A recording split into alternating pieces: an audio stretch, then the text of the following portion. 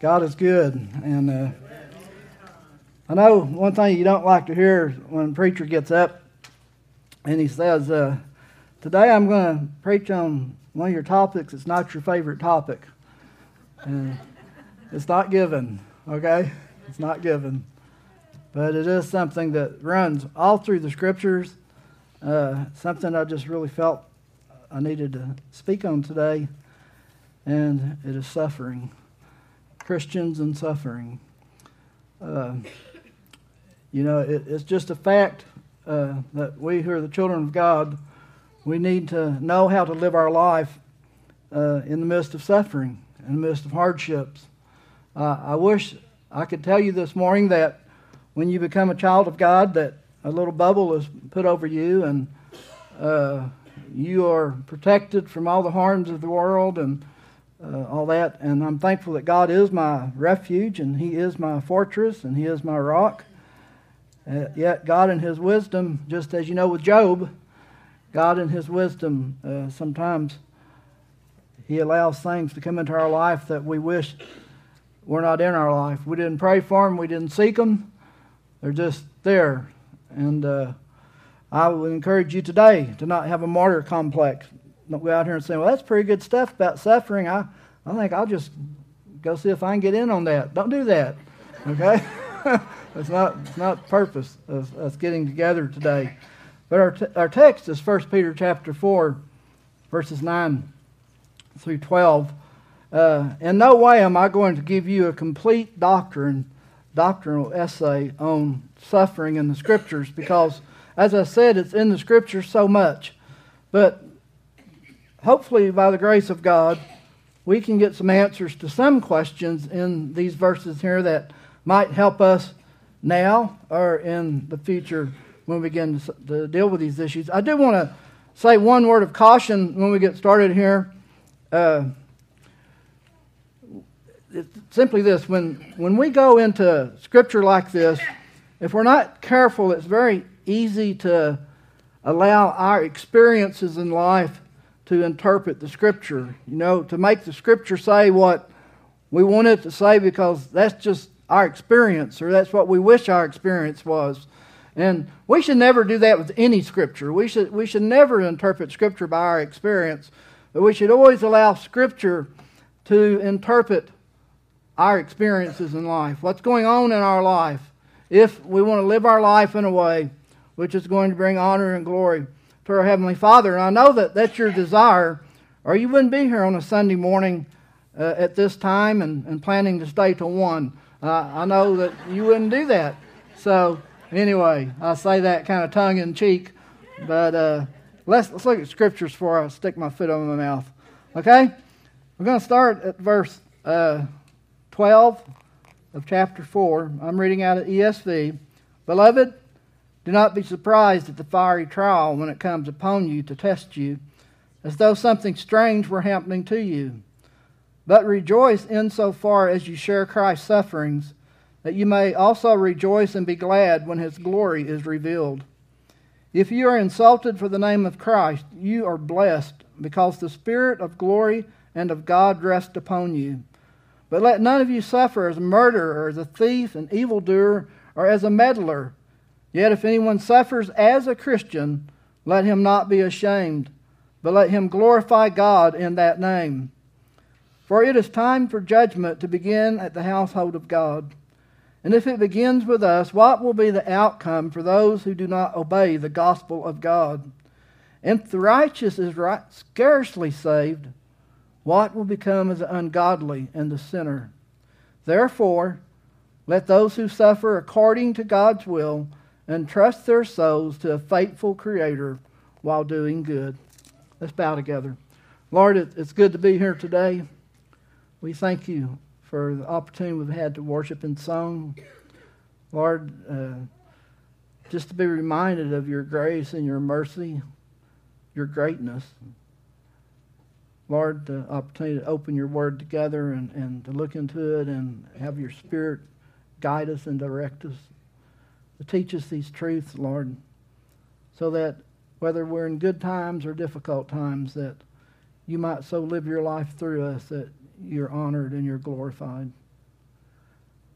Lord, give us eyes to see and ears to hear today, heart to respond to you. And it's in Jesus' name I pray. Amen. This morning, I just want to share a few things here out of our text, these verses about how you and I should face suffering in our life. And as I've already said, suffering is not something that we desire, that we pursue. It's not that we should have a martyr complex, that if we see an opportunity to go inject ourselves into something, we're going to get shot or stabbed. That's not what I'm talking about, okay? I'm just talking about what the Scriptures are teaching us here today about God's children and suffering, and how you and I, and we do fit into this text. I'll show you in a minute how we fit in, because sometimes people say, oh, no, that's not American Christians, you know. We don't suffer like that. I'll show you in a minute here, okay? So you hang with me. This text applies to us. So I want to show you some ways here that you and I can stand up, can face up by the grace of God in times of suffering. I want you to notice right off the bat, the very first word he uses there is beloved. So he's telling us something in that one word. What he's telling us, one, is he is talking to Christians, okay? He's not talking to those folks that's outside of the body of Christ. He's talking here to believers. And what he is saying to these believers in this text is, guess what? You're going to have fiery trials in your life. And even later he says, and there's going to be suffering in your life. And this is very important as he writes this church, because this is the dispersed people of God. If you'd go back to the very beginning of the book, these are people who have been dispersed from their homelands and stuff because of their faith. So in a lot of ways, they have already been persecuted, been tested in those ways. But what's interesting to me about this is these are Gentiles. Jewish believers are used to being persecuted for their faith. This is something new for Gentile believers. All of a sudden, the Gentile believers are having blame laid on them for doing things they didn't do. All of a sudden, they have been had to pick up, leave their homes, leave their jobs, leave their families. They've been dispersed, and simply because they have determined, by the grace of God, to become a Christ follower, to become a child of God, to walk after Jesus. And because of that, suffering has come into their life. So the first thing I want to say to us today is a very simple truth. Don't be surprised.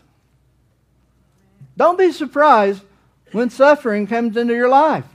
Don't be astonished, because, dear brothers and sisters, being a believer does not exempt us from suffering. And if you have not, and I'm not wishing this upon you, but if you have not suffered in some way in your life, probably someday you will. Okay? And he calls this suffering, he starts out with this suffering, calling it fiery trials to test you. Now, fire here really is to be taken in a figurative sense. It's not to be taken literal, although the recipients of this letter, determining by where you date this, they were already severe persecution, or just in a very short time, they were going to have severe persecution. And part of their persecution was having pitch put all over them, tied to a pole, lit, and put in the garden of the Nero, and they were the light for the garden parties of the Nero. So when he's writing to these people, that word fiery, it was really literal to a lot of them. To you and I today, more than likely, we need to take that figurative. You have to forgive me here for a minute. I can't be affording to lose many more hairs, and I got one coming out there. So, but anyway, that a real serious point here, and I'm laughing. But anyway, this is serious.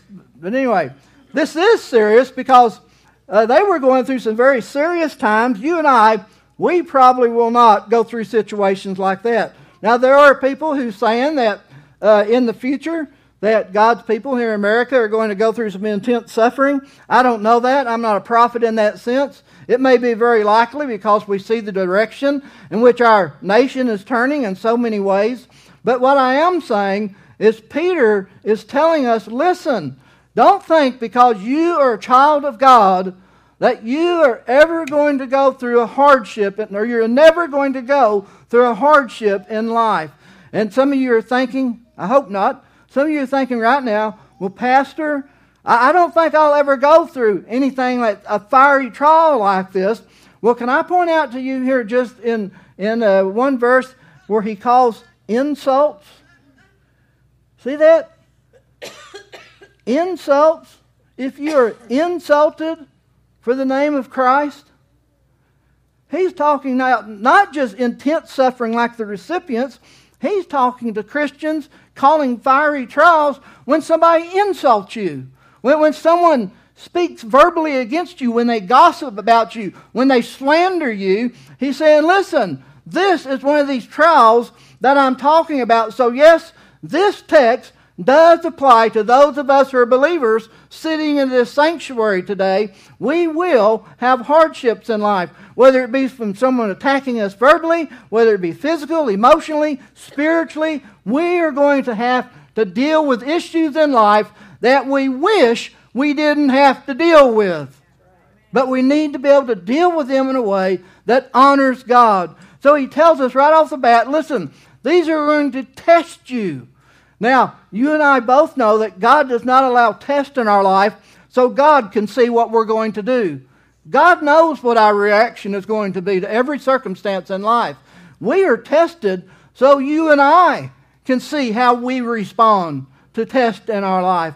And what's interesting, he used this same picture over in 1Peter chapter 1, verses 6 and 7. And Kenny, I'm not going to read these verses just for time's sake, but he talks over there about the smelter and how the test of faith to see how our faith is genuine. Now that is such a neat picture, and probably many of you have heard this, but the smelter would take that gold, he'd put it in a big old pot or whatever and put the flames to it, and he would stir it and he would scrape the impurities off the top of that gold. Did you know how he knew when the gold was pure?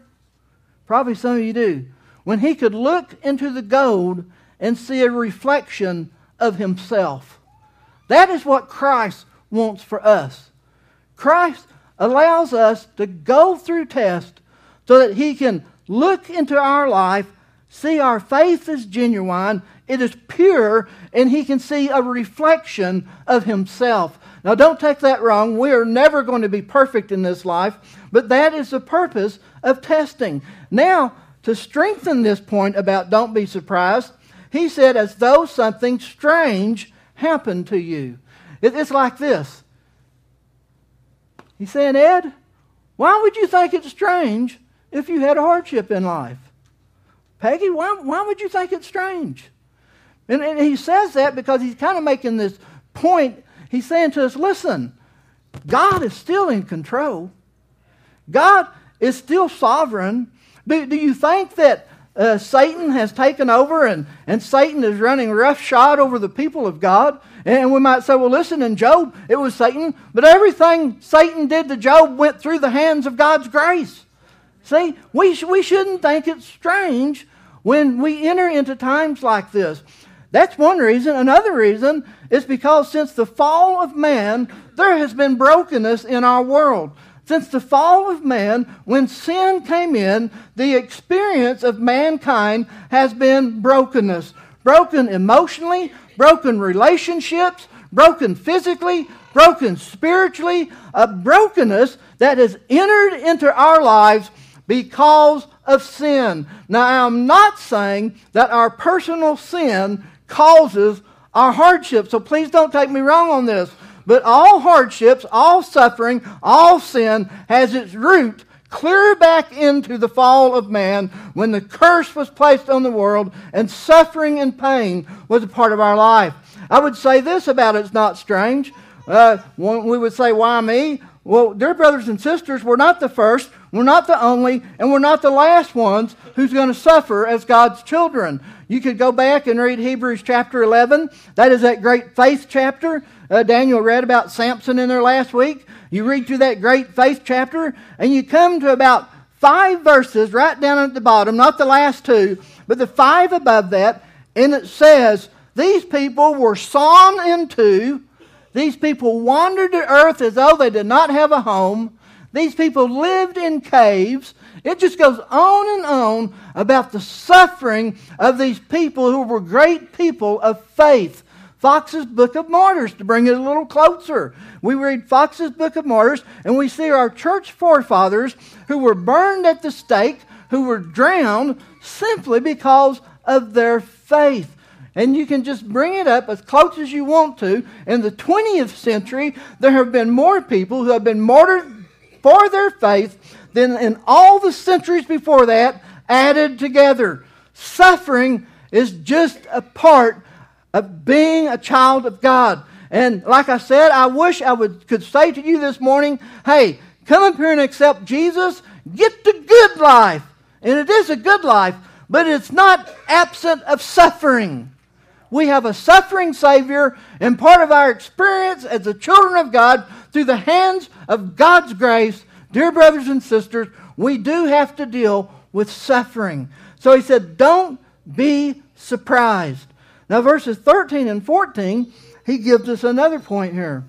And this one maybe is one of those that's kind of hard to swallow some, especially if you're right in the middle of something. And it is, rejoice and be glad, you are blessed. Now, doesn't that just kind of sound different? Doesn't it? When you suffer and when you're slandered, hey, rejoice and be glad. You are blessed. You know, if we're not careful, we can allow our suffering to get us into a point where all we see is the bad. And we miss what God is up to. Paul talked about that in 2 Corinthians. And like I said, I'm not going to read these, so if you like to write down verses and go home and read them. 2 Corinthians chapter 6, verses 4 through 10. He laid all this thing out about his life and about his ministry. And then in verse 10, he said, sorrowful yet rejoicing. See, we are the children of God. God is so intertwined in our life with His grace and with His mercy that as we walk with Him in the fullness of His Spirit, He equips us and enables us that in the midst of suffering, we can be people who rejoice. Now I want you to notice something. If you've got your Bible open in verses 13 and 14 there, 2 times we are told to rejoice. But then He didn't quit there. Then He used 2 synonyms that talk about rejoicing. He used the word glad and blessed. So 4 times there in those verses, Peter, inspired by the Spirit of God, is telling these people, listen, rejoice and rejoice, be glad and be blessed in your suffering. Not for your suffering, but in your suffering. Now you're probably thinking that this really sounds different. Pastor, you're kind of nuts, but hey, it's so clear. How can you not say anything else here? And he gives us 3 reasons about why you and I can be glad, rejoice, because we're blessed. The first one, he says we share Christ's suffering. Now that does not mean that the suffering of Christ was insufficient to redeem those whom He came to redeem. Peter dealt with that several times here in his scriptures. It doesn't mean that our suffering in some way makes atonement for ourselves, that if I just suffer enough, then surely I will go to heaven, or I can suffer enough for my family. So it's nothing about through my suffering that I am fulfilling atonement in some way, but I do think that we share in the suffering of Christ when we suffer on the behalf of the gospel. And you do not have to leave America to suffer on the behalf of the gospel. And dear brothers and sisters, I believe it is when we suffer because we have determined by the grace of God and with His mercy, we are going to follow Him. We are going to deny ourselves. We are going to take up our cross, and regardless of what, we are going to follow Jesus. And the third thing I might say about that, I believe when we suffer in such a way that it is a witness to Christ's suffering, we are sharing in the suffering of Jesus Christ.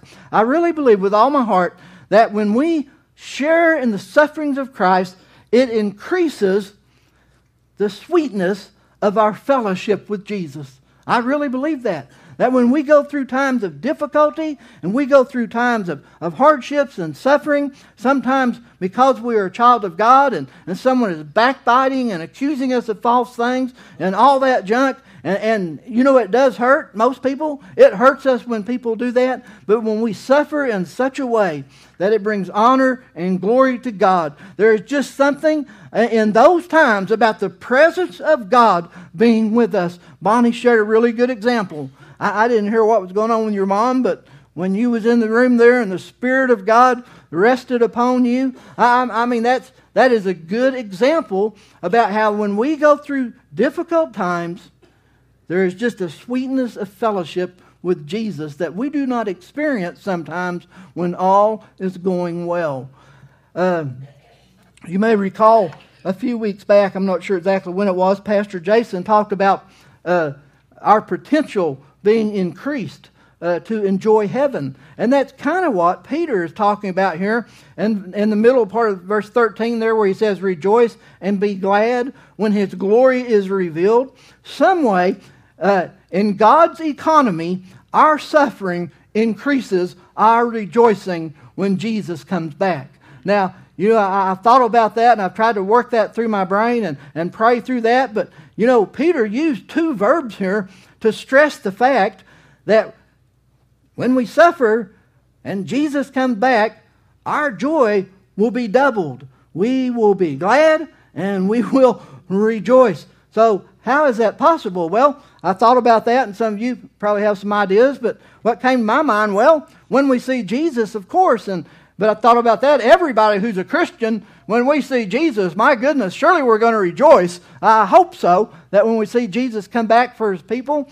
So I kind of kicked it around my head a little bit, and I thought, and this may not be correct, I'll be honest with you, but the conclusion I came to was, you know, if you go through this life, and you never suffer, and you never have a hardship, and everything is just perfect for you all the time, and you go to a place for eternity where there's no pain and there's no suffering, maybe you're just not going to enjoy it as much as those folks down here who they struggled, they fought to follow Christ. Man, they had hardships in life. They had all kind of issues come up that they had to fight their way through with the grace of God. And all of a sudden, Jesus is going to come back, and all that stuff is gone for all eternity. I think that would make a person rejoice and be glad, don't you? So, man, you know, that's one good thing to look at about we who are the children of God. When we suffer, it is going to increase our rejoicing when Jesus comes back.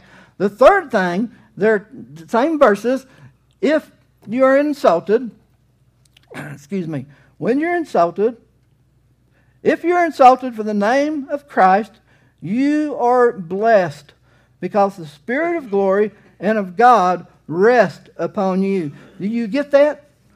When somebody is verbally abusing you, when somebody is talking behind your back, when somebody is running you down because of the name of Christ. Now, I'm not talking about somebody's talking about you because you're acting like a jerk or you're being arrogant or anything like that, or you're better than somebody. I'm talking about for the name of Christ. When you're living your life for Jesus, you're living your life you want to in a way which brings honor to Him and which pleases Him, and then people insult you and they gossip about you and they backbite about you and all those things. God says you are blessed. You know what that means? That means you don't have to fight back. You don't have to turn your tongue loose on those people, because what they're doing to you is just getting you blessed by your Father.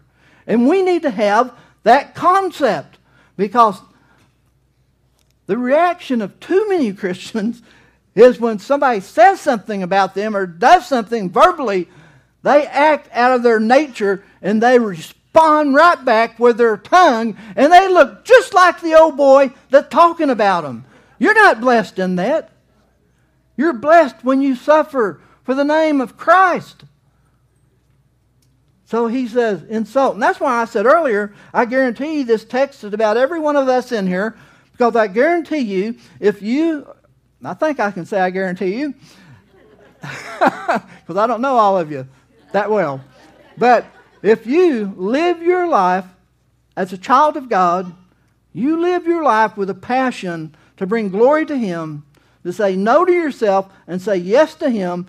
And if you work with a bunch of unbelievers, more than one, because not one will never take you on, but more than one, I guarantee you, there are going to be people talking about you, backbiting about you, and insulting you, simply because you choose to live your life for Jesus Christ.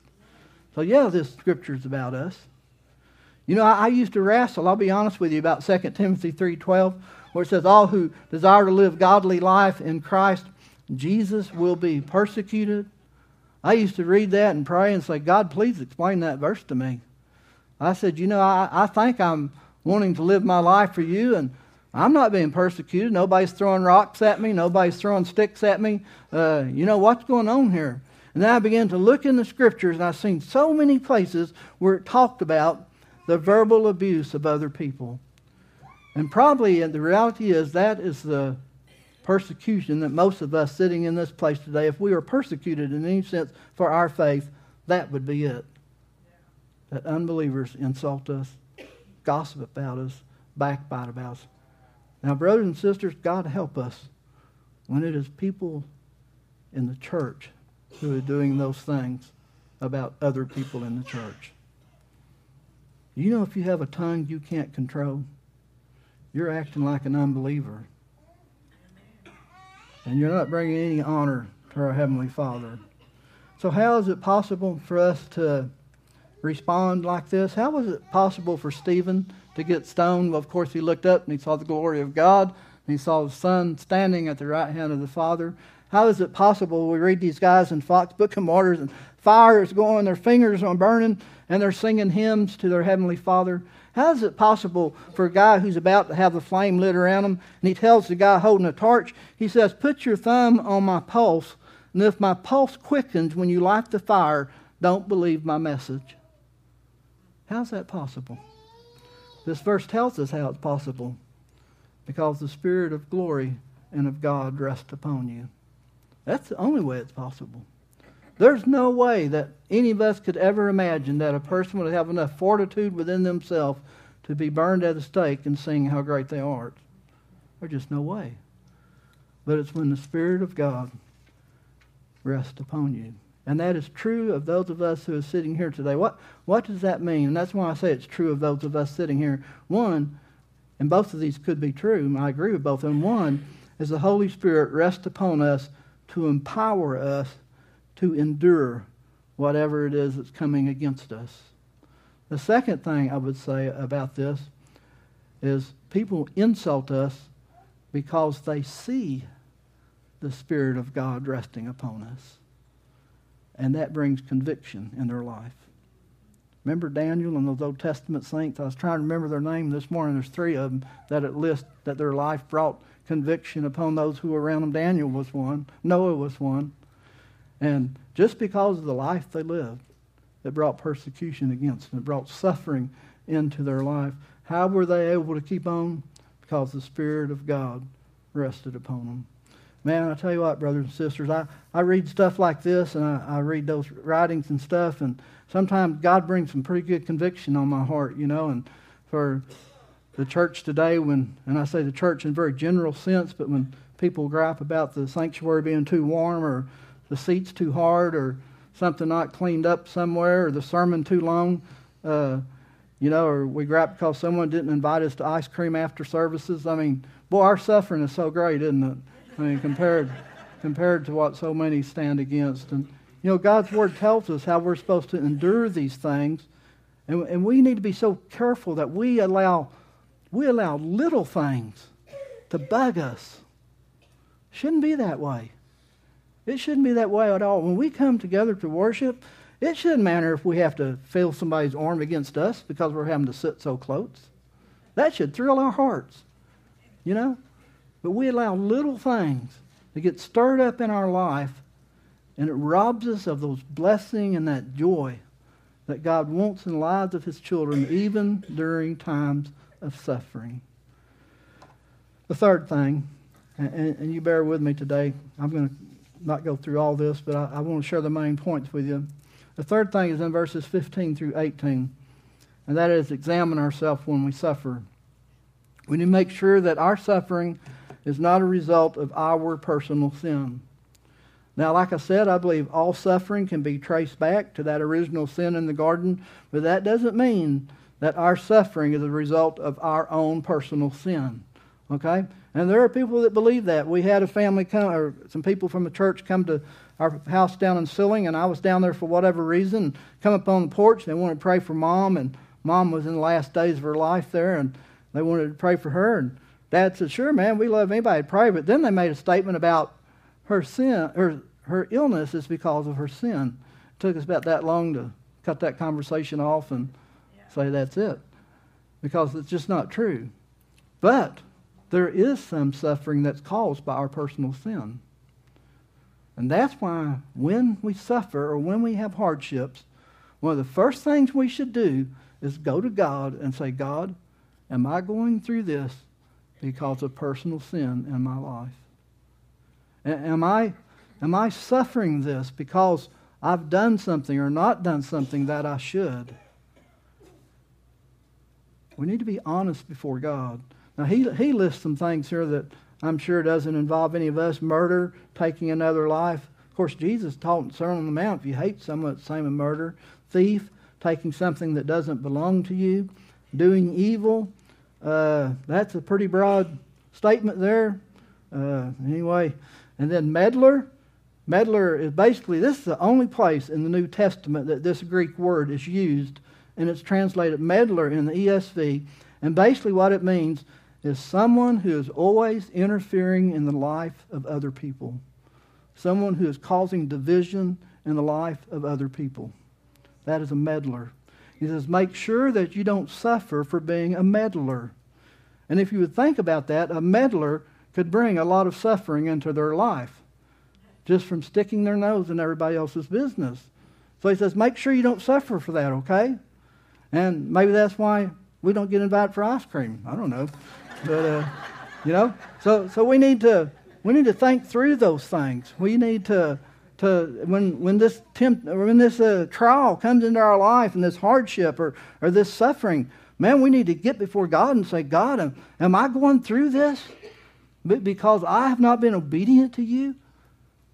And if so, we need to go before God and we need to get on our knees, and then we need to make a beeline for the cross of Christ and just have cleansing of that and get up and go on in our life. Sometimes we still pay the consequences for that.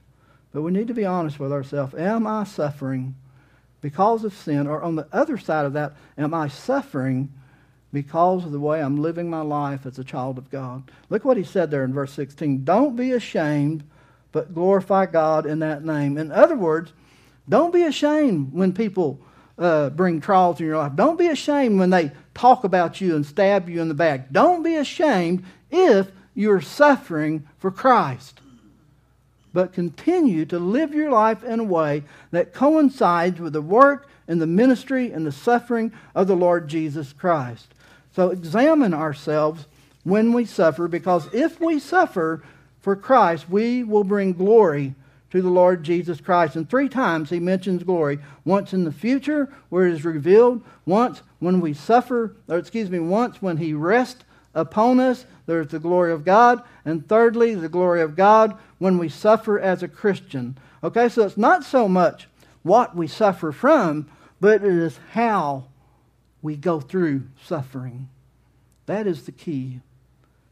Do we go through suffering in a way which exalts our Lord?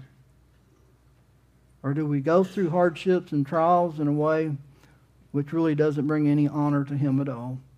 Now, I'm going to jump over a little bit here, but I really want to encourage you to go back and consider it where it talks about judgment being first at the house of God and then those who are the ungodly and sinners.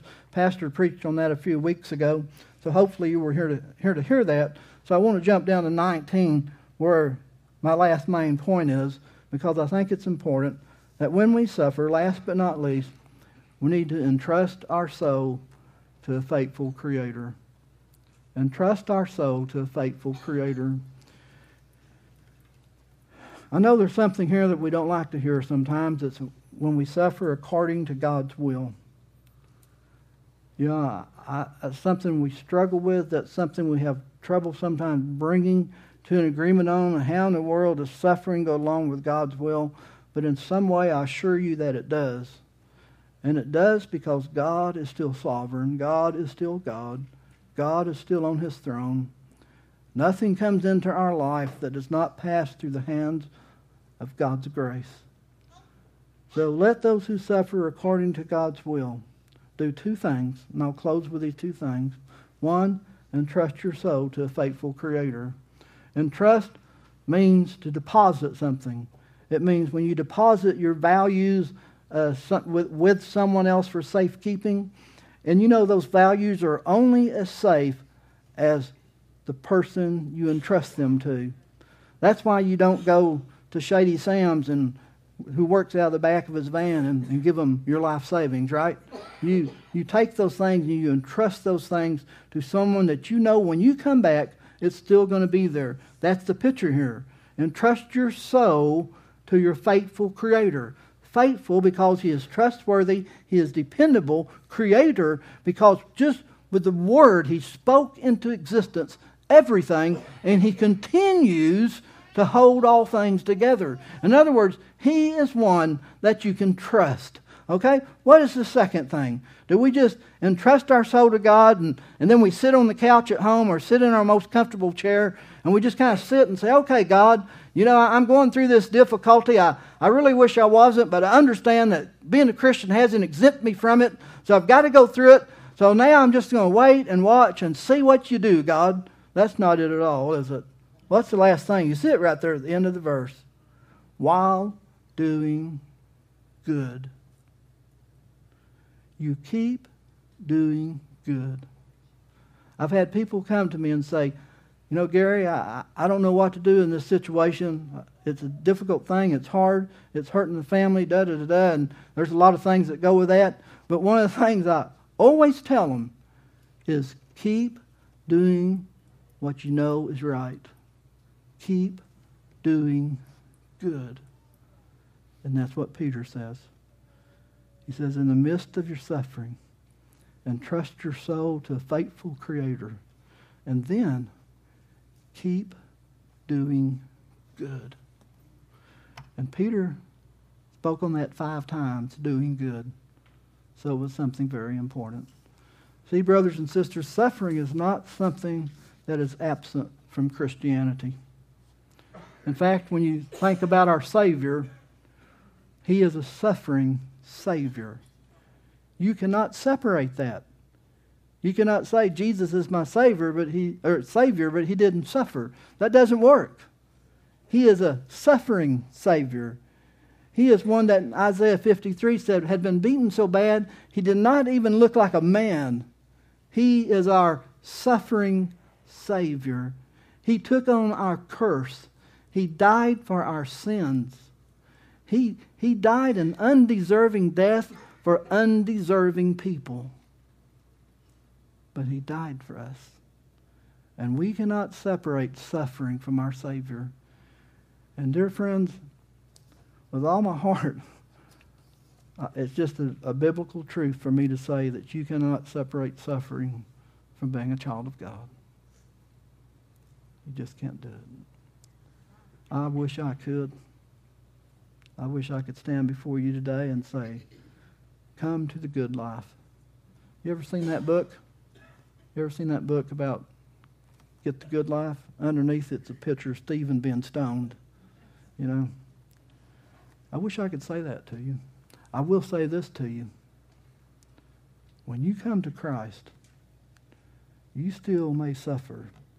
You may still go through hardships you wish you never would, and your heart's jerked out sometimes, and somebody stomps on it, it almost feels like. I would say to you in those times that you're not alone, that Christ is with you. He who died for you is with you.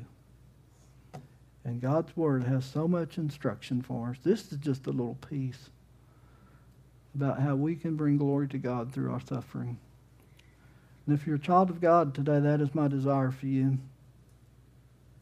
Because if you're not now, you probably will someday get into some kind of hardship, some kind of struggle. And I just want you to be pleasing to God in that. And I'll tell you a little secret. And I know you're saying, Pastor, oh, should hurry up, man. But I'll tell you a little secret. When you suffer as a Christian, the big difference, not only that Christ is with you, but the big difference is the Spirit of glory rest upon you. Think about that. The Spirit of glory rest upon you. He empowers you. Experience Bonnie talked about and suffering. You will experience that more than you ever will when times are good. I can almost guarantee you that. Let's bow together, shall we? Lord, you know our hearts today. You know our struggles, our pains, our suffering.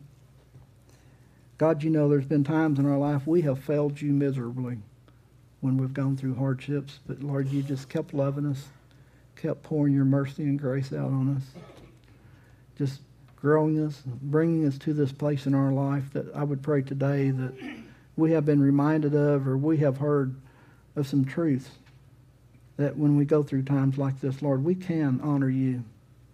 We can please you through these times. And Lord, that is my desire for each of your children. God, my heart would just be, oh Lord, don't let us ever go through hardships. But God, we would be so weak if we never went through anything that caused us to strain, caused us to look to you in the midst of them. And Lord, I pray for individuals here that you've been dealing with them about their relationship with you. You've been dealing with them through their friends who have shared Christ and through TV programs and radios and books. And Lord, you've been calling them and opening their eyes to the truth of themselves and their need for Christ. I pray today, Lord, that if there's those folks here that today they would just surrender. They would say, yeah, Lord, you're right, I'm a sinner and I need a Savior. And Jesus is that Savior. Lord, I just pray that you have been blessed this morning. And it's in Christ's name I pray.